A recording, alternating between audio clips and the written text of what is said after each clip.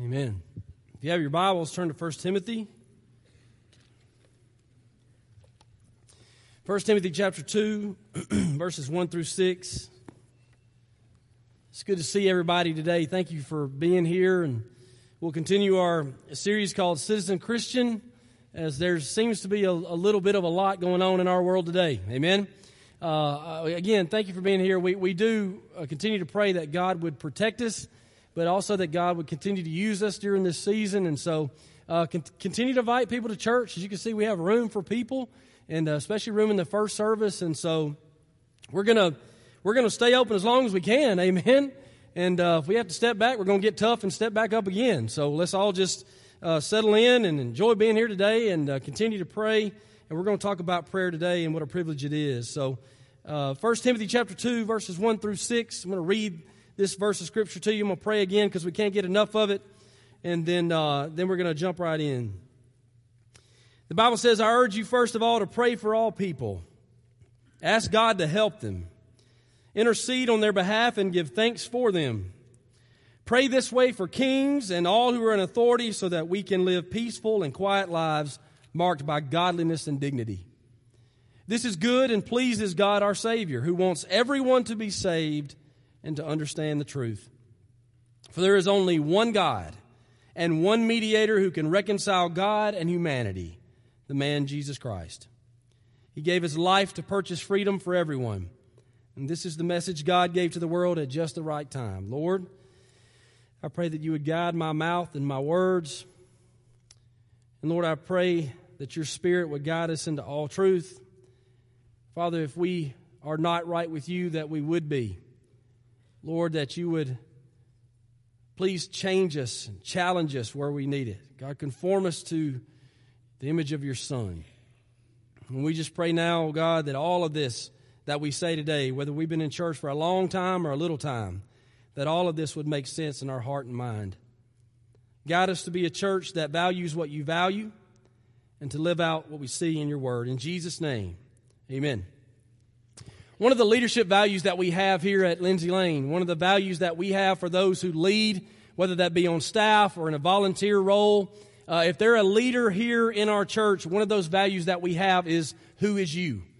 Ask the question of who are you pouring into, who are you developing, who are you encouraging, who have you identified as someone that God would use in leadership in the years to come, in a position that maybe you are doing now that they could do when you graduate from that position.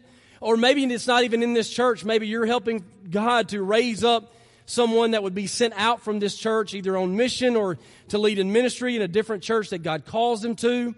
Who is you? Who are you pouring into so that when you have to step down or when you decide to step down, they can step up? Well, there's a clear example of this in 1 Timothy and Titus. As the Apostle Paul, in these pastoral letters, is writing to two preacher boys. He is pouring into two guys that are going to be overseers of churches, and he is calling them to this ministry, to accomplish this ministry just as he is working. Verse 18 of chapter 2, in the first part of that verse says, Timothy, my son, here are the instructions for you. Here's what you need to do as a leader of a church. Now look at what the first instruction is that the apostle and pastor Paul gives to another pastor. He says in verse 1 of 1 Timothy chapter 2, he says, I urge you, first of all, to pray for all people. Ask God to help them, intercede on their behalf, and give thanks for them. Now, as I see it in the Scripture, the role of a pastor is to preach God's Word, is to love God's people, and is to guard the culture of the church. But it's also to equip the saints for the work of the ministry. That's what it says in Ephesians chapter 4:12. And I lead with this because Timothy is not being taught by Paul of what to do for the church. He is being taught by Paul of what he himself is to do and what he is to lead the church to do with them. He is equipping them for the work of the ministry. And the first thing that the Apostle Paul tells to Timothy is you got to pray for everybody. That's the first thing you need to know. Now, I've been through a little bit of seminary. A lot of y'all have had the same kind of training. You've been to Sunday school. You've been to discipleship things. Has that ever been the first thing that we're ever taught? Hey, if you want to get into this, first thing you got to do is you got to learn to pray for everybody. And pray for everybody in all sorts of ways. That's what the Scripture says. Ask God to help them, intercede on their behalf, give thanks for all of them, pray for just everyone. And if you look in First Timothy chapter 2, verses 1 through 6, you're going to see this issue or this theme of prayer coming up in the first 2 verses, to pray for all kinds of people, all kinds of ways. What are those ways? Well, make requests for them. The New Living Translation says, ask God to help them. This is a very broad and honest prayer for the world, that the world needs God's help. Amen? If you think the world needs the help of God, then ask God to help them. That's what he says to begin with. It says intercessions, to intercede before people or before God on the behalf of people, is to ask for what they need even though they may not know that they need it. The blind spots in their life that they can't see, those that you know, those that you don't know, you ask God to reveal that to you.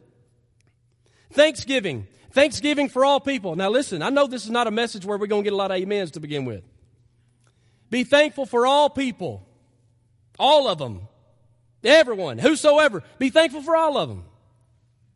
And see, when we hear that, a lot of times we think, how am I going to be thankful for people when people are the major source of my pain and the major source of my problems? And yet God's Word tells me to be thankful for them. Well, here's the other side of that.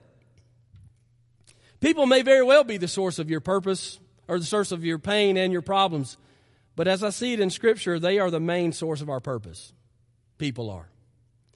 We are to reach people, disciple people, teach people to obey. We are to love people, to comfort people, to be kind to people. That's all in there. And so that's why God would have us to pray for people. And you know this, when we pray for people, God changes our hearts for people. That's what He does through prayer. I've never been able to get out of my mouth, God, would you just take them out? Right?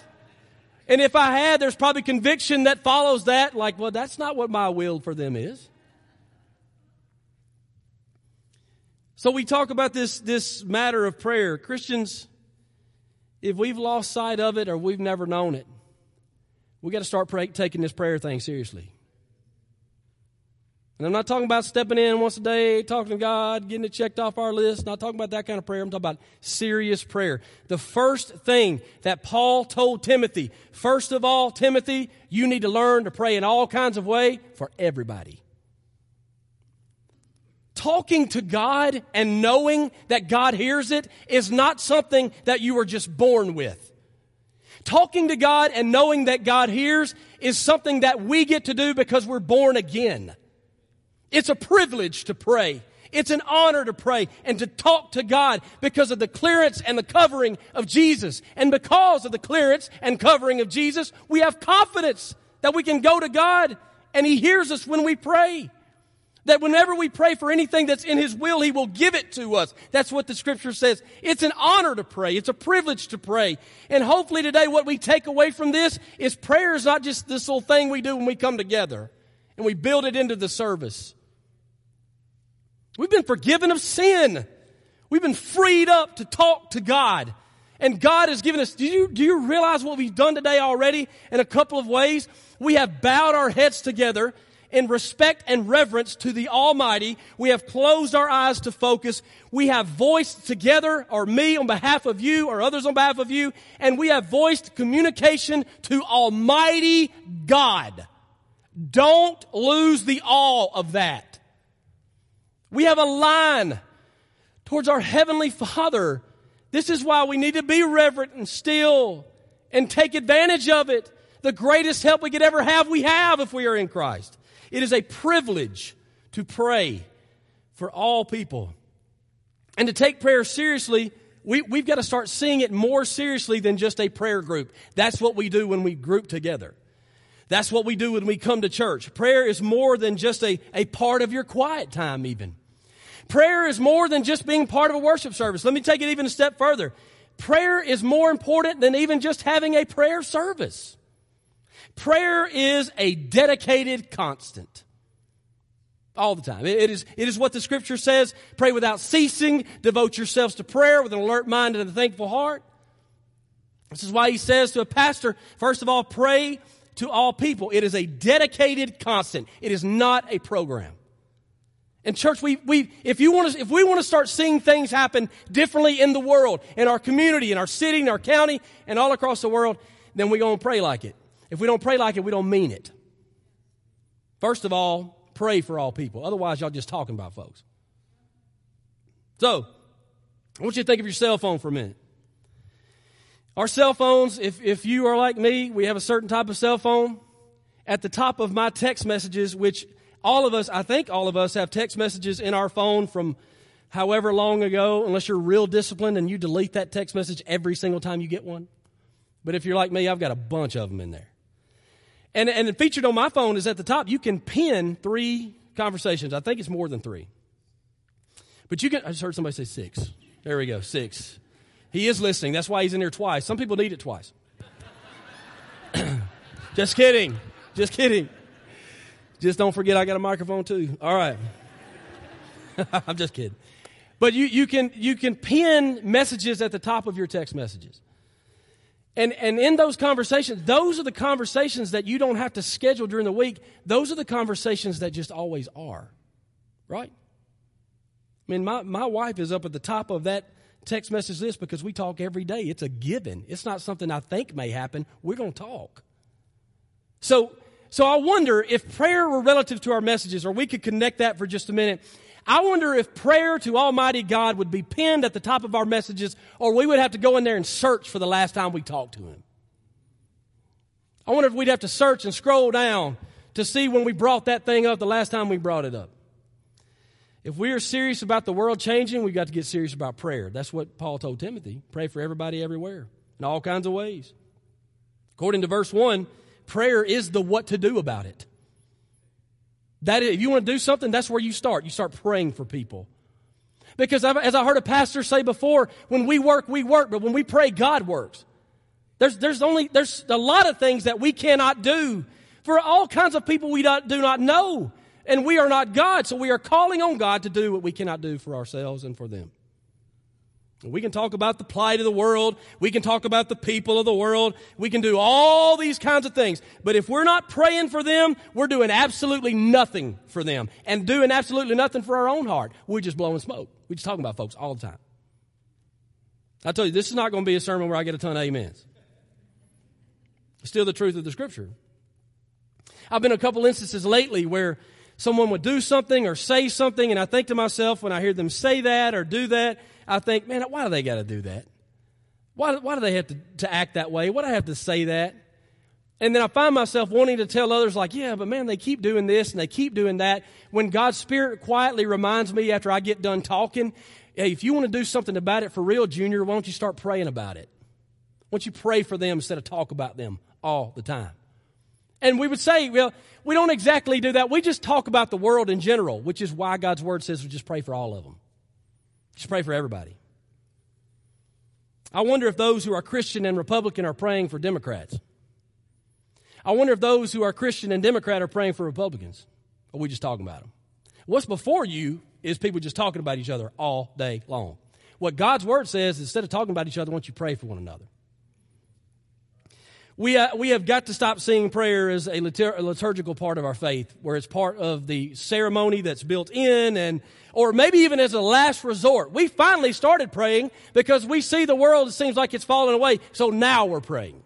Like this last resort thing for when we've worked all the way that we've done and now we can't do anything else, so God, we hope you'll swoop in and do something. We've also got to stop seeing it as a low-impact part of ministry. What if we prayer walk in the next year? What if Lindsay Lane goes into the city, into the county, and we prayer walk the whole place? I wonder how many of us would see that as an opportunity to do something big, and how many of us would see that as an opportunity to just do something religious. I don't even know how that's going to work, if it'll make an effect. Prayer walking, what's that going to do? Exactly. Praying is when God works and does the things we cannot do for ourselves, that we don't have the reach to do.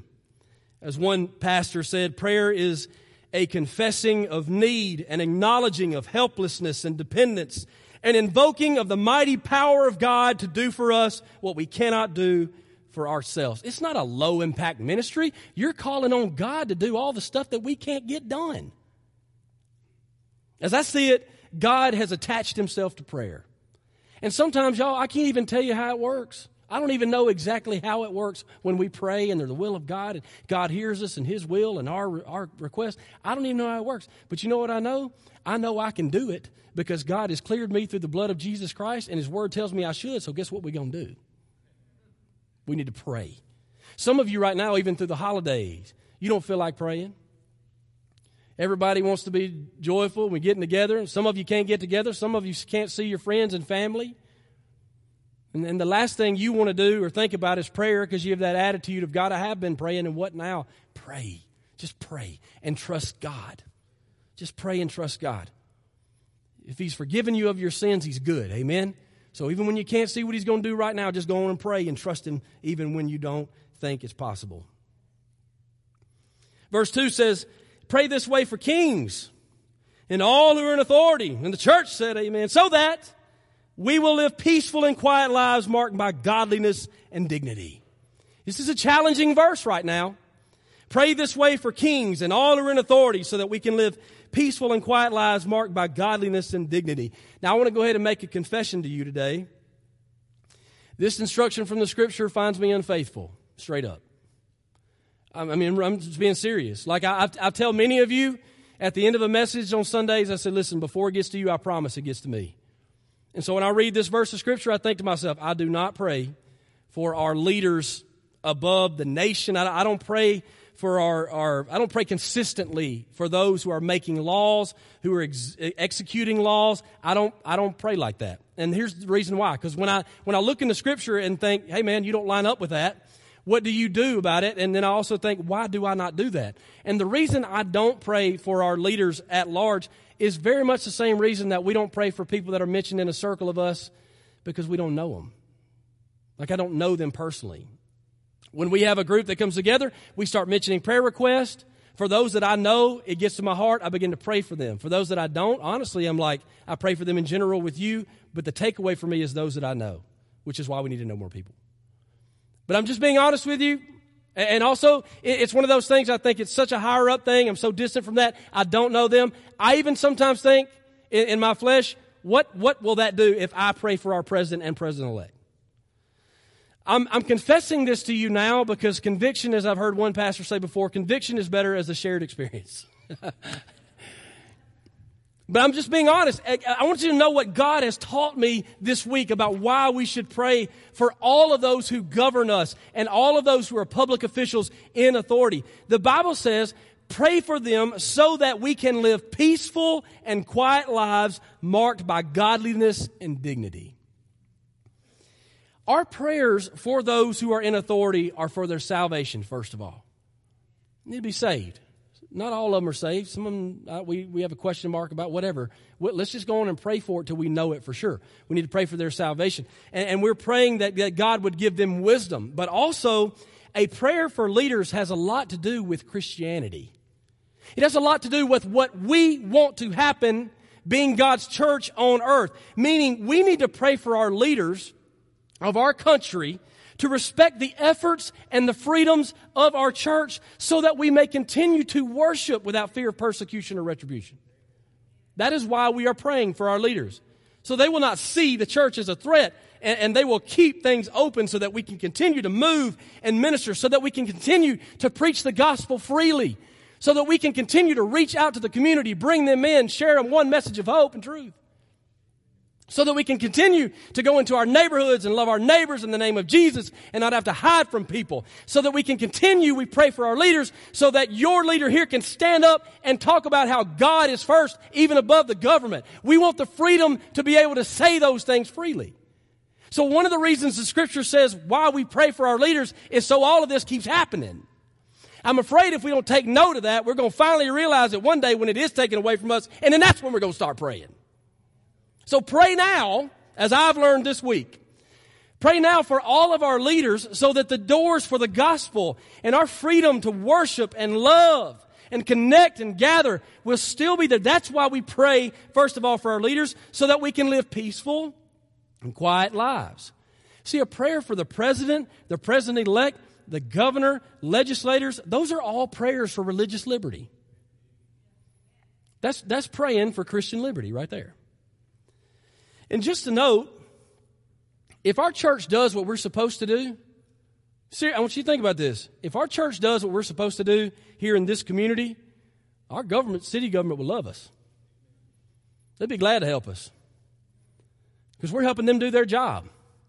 We're meeting the needs of people. We are loving the community. We're providing order in the community. We are sponsoring respect for authority in our church. If we do what we're supposed to do, we'll be a help to the government. You know, the first meeting I took here, I didn't take it, I asked if I could. The first meeting here when I came to this spot was I went to our mayor in the city of Athens. Said, could I just have a few minutes? And he said, sure. Welcomed me in, sat down with he and his staff. And basically I went there just to tell him, listen, we're here to help you. And I said the same thing to him what I say to you. If we do what we're supposed to do, you won't have any problems with us. In fact, you'll love us. Because we'll be helping you accomplish what you're trying to accomplish in our city. The church is not seeking to change the world by opposition. The church is not seeking to overthrow governments. It's not seeking to conquer enemies. We want to be light in the darkness, and we want to share the hope of Christ, and we'd like to do that with an open door instead of a closed fist against us. So the reason why we pray is for that. Y'all, in other countries where this is shut down, the church has not stopped. They just have to find other ways to do this because the government's closing down on them. So we need to pray that it stays open. That's the teaching of the Scripture.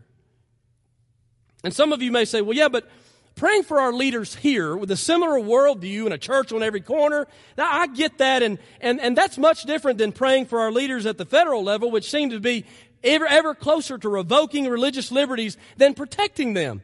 Well, yeah, that's all the more reason to pray. That's the point of the whole thing here. That's all the more reason to pray for them because they lean closer to shutting it down than keeping it open. So that's why we ask God to do what we cannot do for ourselves through and to people we don't even know personally. That's just what I've learned this week. And remember, this was written in the days of Nero. Now, some of us need to hear this. All of this was written in the days of Nero. Whatever leader right now you champion and the other one you don't, the one that you don't, if you think they're terrible, up beside Nero, they're a chump. For real. Nero was called Bloody Nero. He is known specifically in history for the persecution of Christians. Both Peter and Paul were executed under his rule. So I'm pretty sure if God would have Paul to pray for Nero, then I'm pretty sure we can pray for our president and president-elect, even if we don't agree with him. So this is what the Word of God is for today. Instead of talking about them, let's start praying for them. We're not praying for them. We don't need to talk about them. All right. Verse 3.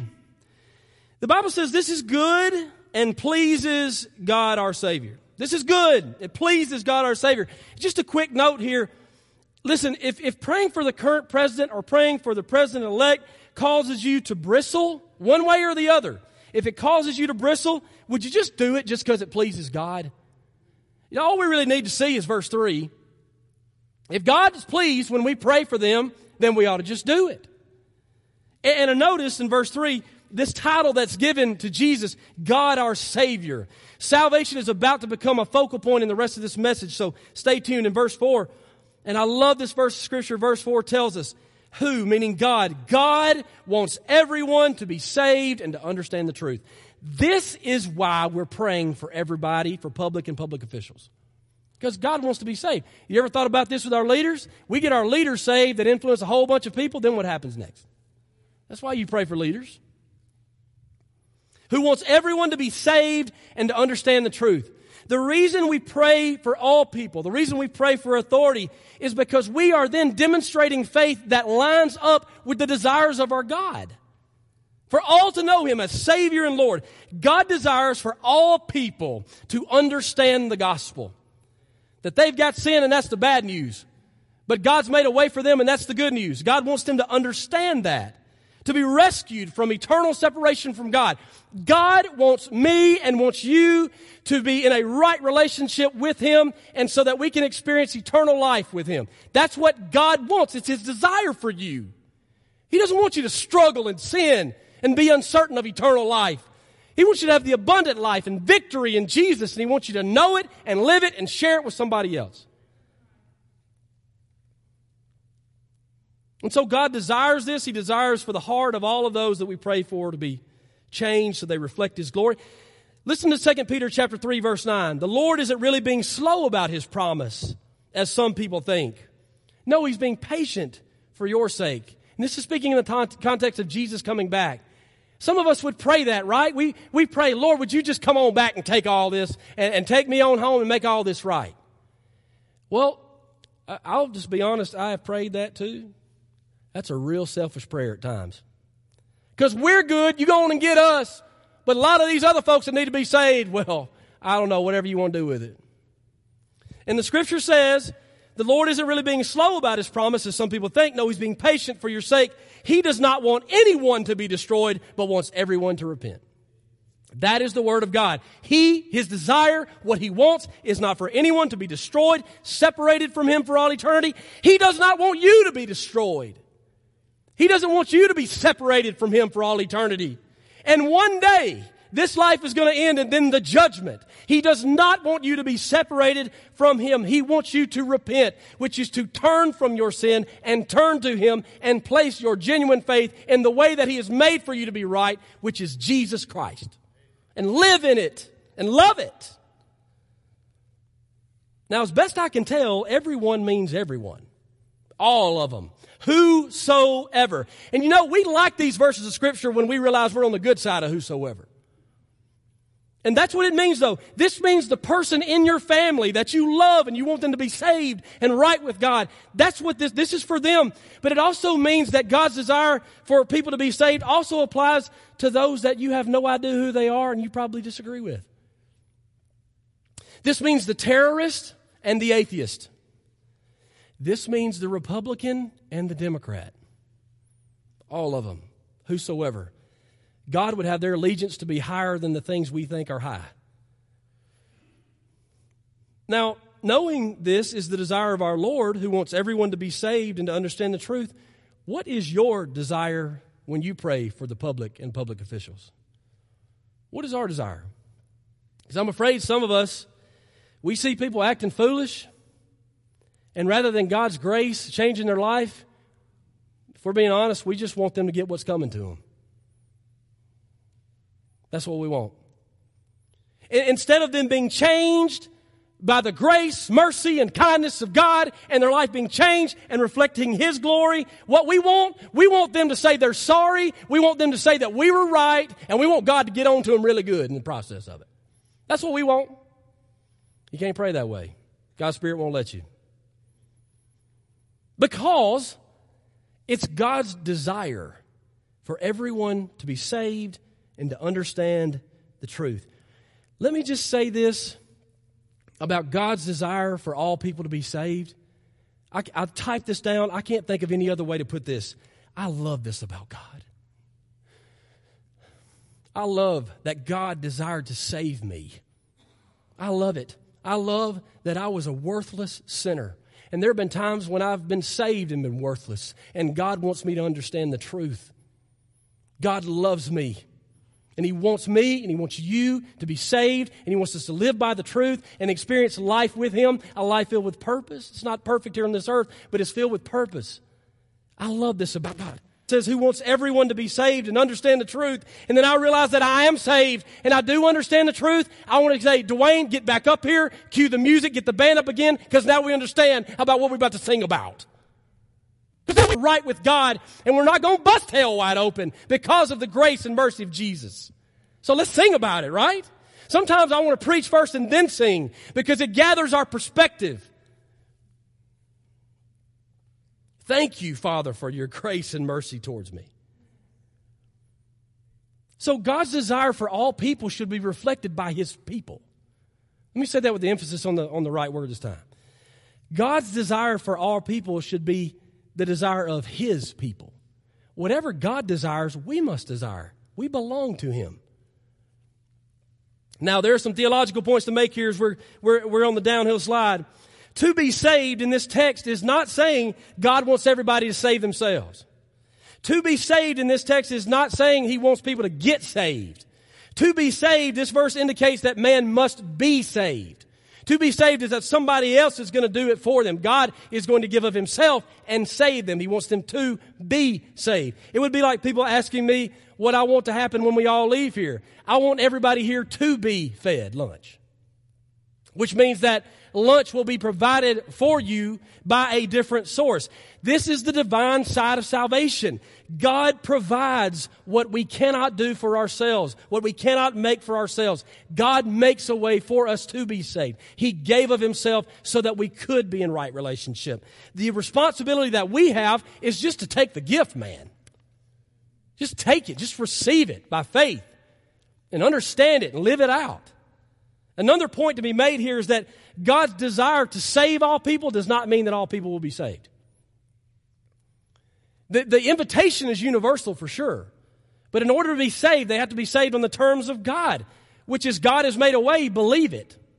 So much so that the Spirit of God is working on you to turn from yourself. That's what you do. Faith and repentance. I read from a pastor this week that said God does not populate heaven with rebellious subjects. Meaning, while the offer of salvation is universal, the offer must be received upon God's terms. This is a good place to talk about what our missionaries are doing. We are praying for all people that we don't know. They are taking the gospel to the people we're praying for. We're sending them out into places where the gospel is not prevalent, and they are taking it. And this is why we talk about giving towards missions, because we are funding what God is called us to do, which is go here, there, and everywhere with the gospels, with the gospel, and to take the message of hope and restoration and forgiveness to the world. And we can't be every place all the time, so we send people out called missionaries to do that. Are you with me? This church has a great heritage of missions. Don't let it down. Verse 5. For there is only one God and one mediator who can reconcile God and humanity, the man Jesus Christ. There's only one God, one mediator who can reconcile God and humanity, the man Jesus Christ. For many groups throughout history, many people groups were polytheistic. 8th grade world history teaches me that polytheism is the belief in many gods. Monotheism is the belief in one God. God's Word teaches us that Christianity is a belief in one God. It's monotheistic. And from cover to cover, from the Old Testament to the New Testament, the Scripture teaches there is one God, and that God is the God of the Bible. That's who He is. In the Old Testament, God's people struggled with this. They had a hard time. Anytime they didn't do what they were supposed to do before God, and God allowed the consequences to come, they would think God wasn't doing what He was supposed to do, so they tried on other gods. Took up idols. Can we get another God here that'll allow us to do anything we want to do? Can we build up another idol that'll play to our feelings? This is why the people of God would recite the Shema in the Old Testament, Deuteronomy 6:4. Hear, O Israel, our Lord God, the Lord is one. The Romans and other cultures, they had many gods. And this is why God's Word made and makes it plain to the church. There's one God, one mediator who can reconcile God and humanity.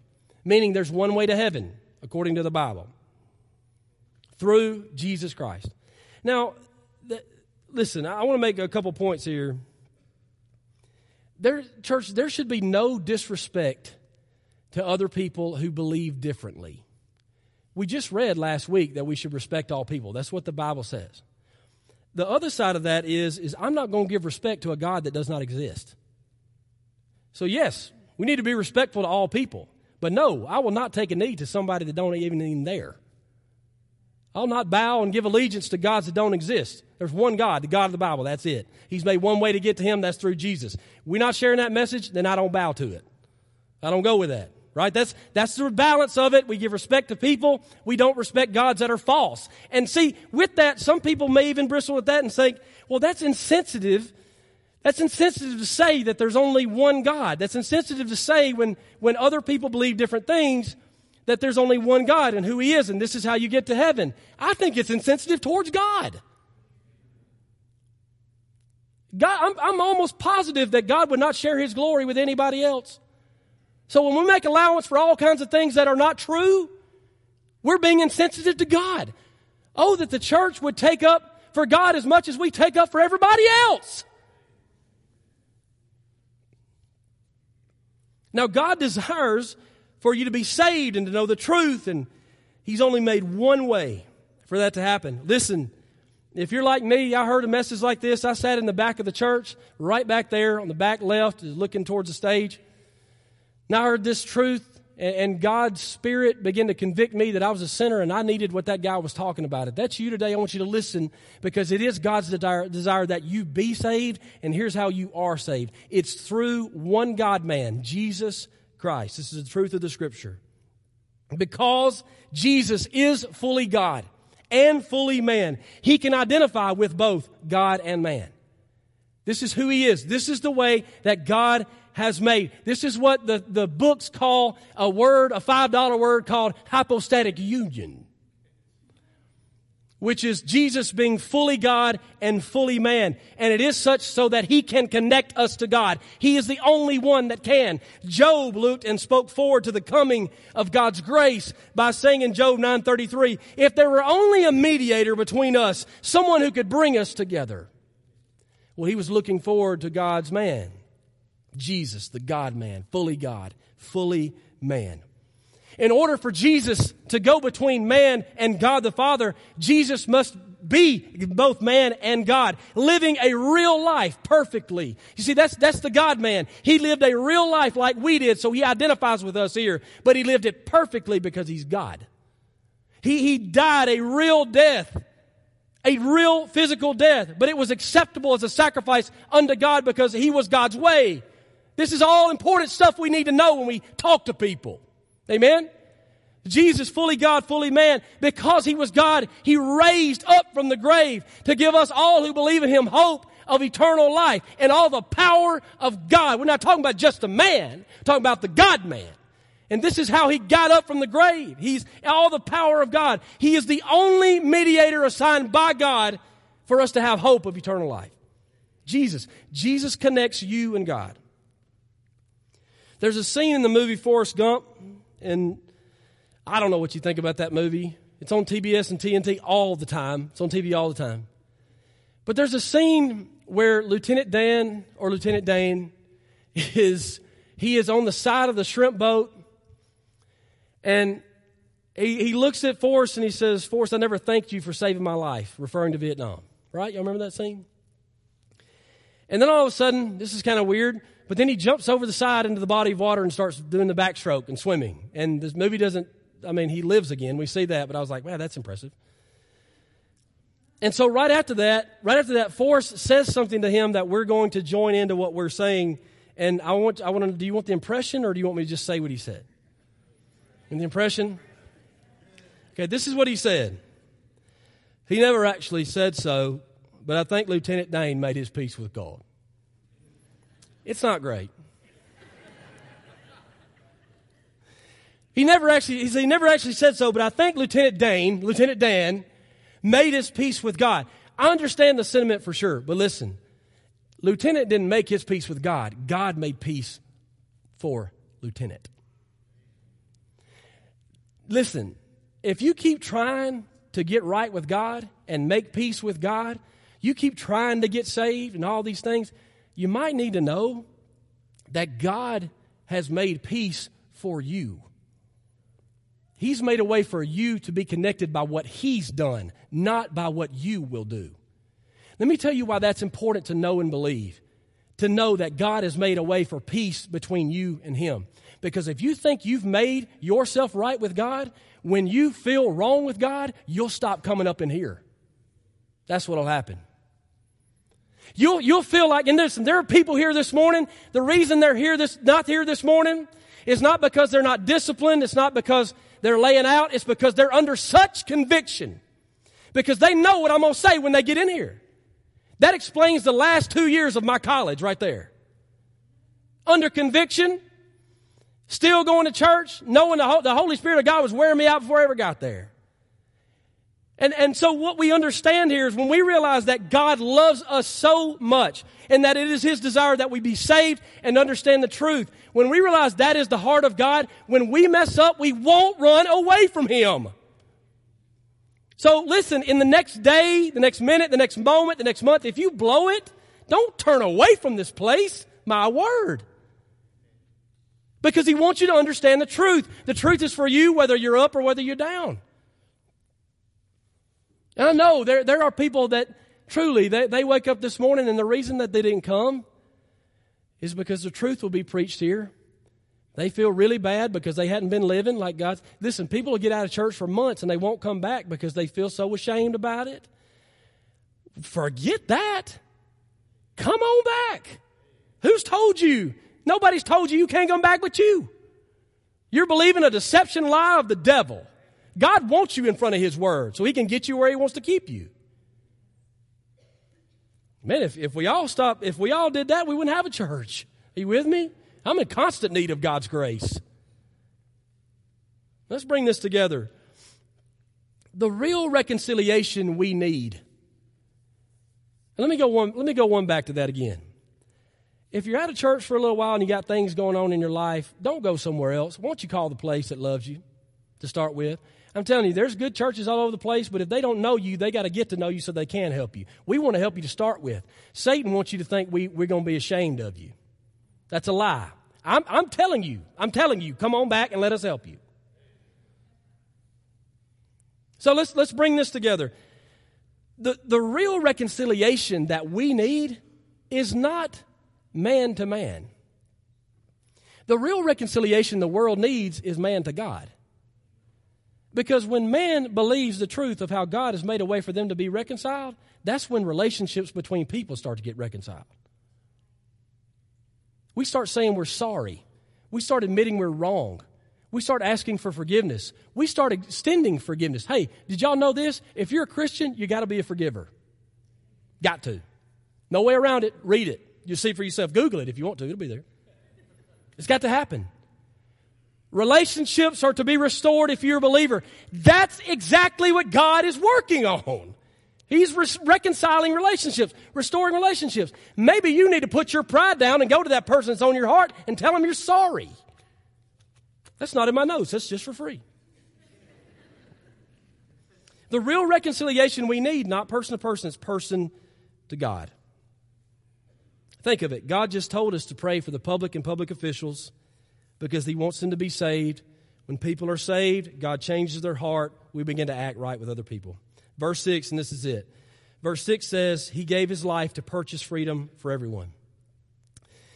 The Bible reminds us that we've been bought with a price. Our sin cost. We've been bought with a price. The wages of sin, what we earn because of sin, is death. We've been bought with a price. Jesus has paid the price for us. We were bound up in sin, and God gave of Himself, and Jesus paid the price for our sin with His life. Listen to me. The righteous demands of God for your salvation were met by God. God met the righteous demands so that you could be right with Him. He did that for you. He purchased your freedom. How did He do that? He gave of Himself by sending His Son. His Son, His very Son, died a sacrificial death for us. This is how much God loves you. Just a reminder. Amen? So listen to what we learned today. God wants His people to live, to work on mission and peace. And so in order to do that, we're praying for persons of peace, and we're praying for public officials. We're praying for everybody in all kinds of prayerful ways. And we also are wanting people to understand the way to be saved, which is by one God through one mediator, the man Jesus Christ. Now, this is the part where I close my Bible and y'all start closing yours and everybody thinks it's time to go eat. It ain't time to eat. Listen, this is the time now where we give you a chance to respond. You don't have to walk the aisle, but it's a public profession, and I wish you would, because if you want to join this church, be baptized, or get saved today, I'm going to stand right up here. We're going to have another pastor, Brother Randy's going to be right up here. Nothing that says you have to walk the aisle, even though it is a public profession. We'd love for you to come on down, because here's why. The rest of the people around you are not thinking about how bad you are. They're thinking either I need to do that same thing or I did that same thing. That's what we're thinking.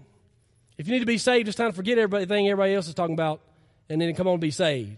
Get baptized. Join the church. Talk about discipleship and how we can plug you in. This is also just an opportunity for us to just pray. We've seen it again. God wants us to pray for all people. If you don't know how to do it, trust God and close your eyes and pray. Just go for it. Pray for leaders. If you've not prayed for the president-elect, local officials, state government, federal government, then right now, let's do it. Let's just be obedient to the Word of God. Amen? Let's stand to our feet. Let's pray together. Lord, here we are. We are doing what you've given us as a privilege. We don't take for granted what an honor it is to bow before you and talk to you with confidence that you hear us. Oh Lord, have mercy on us when we have taken that for granted. God, we want to pray right now that for people everywhere, people from the teams that we're a part of to the neighborhood we're a part of, the community that we're in, the city, the state, the nation, the world, we pray for everybody. We ask, God, that you would reveal to them what it is that they need to see. We ask, oh Lord, that they would yield to you. We pray for people here, there, and everywhere. We pray for our public officials. We pray, oh God, for our leaders to see the value of your church, and God, that it would be continued in this nation to be free so that we can share the gospel, so that we can love and minister to our neighbors. And Lord, I pray for the church that we realize what a blessing it is to be free and free to minister. Lord, if there's one here or many here that need to get right with you, and maybe they don't even understand all of it, they just know they need it, I pray, oh God, that they would drop all pride and come on. And we pray, oh Lord, that you would lead us into this invitation as we pray, as we sing, as we respond in the name of Jesus. Amen. This altar is open for you.